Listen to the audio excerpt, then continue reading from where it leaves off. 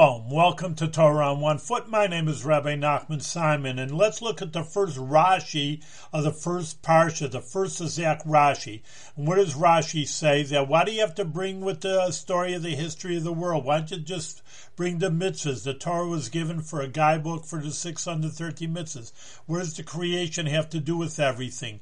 Anything. And the answer is, Rashi gives, is that when the nations of the world say to you are robbers, well, he's talking about the land of Israel. Even then, when they took over 3,000 years ago, the land of Canaan, the Canaanites said, well, we're here for hundreds of years. What are you taking over our land for? So you should say, well, Bereshis bara Elokim. In the beginning, God created. He created the world. He gave it to the Canaanites at the beginning, and now he's getting rid of the Canaanites and giving it to the Jews. And this idea application is easily understood for nowadays also to the arguments of all our enemies.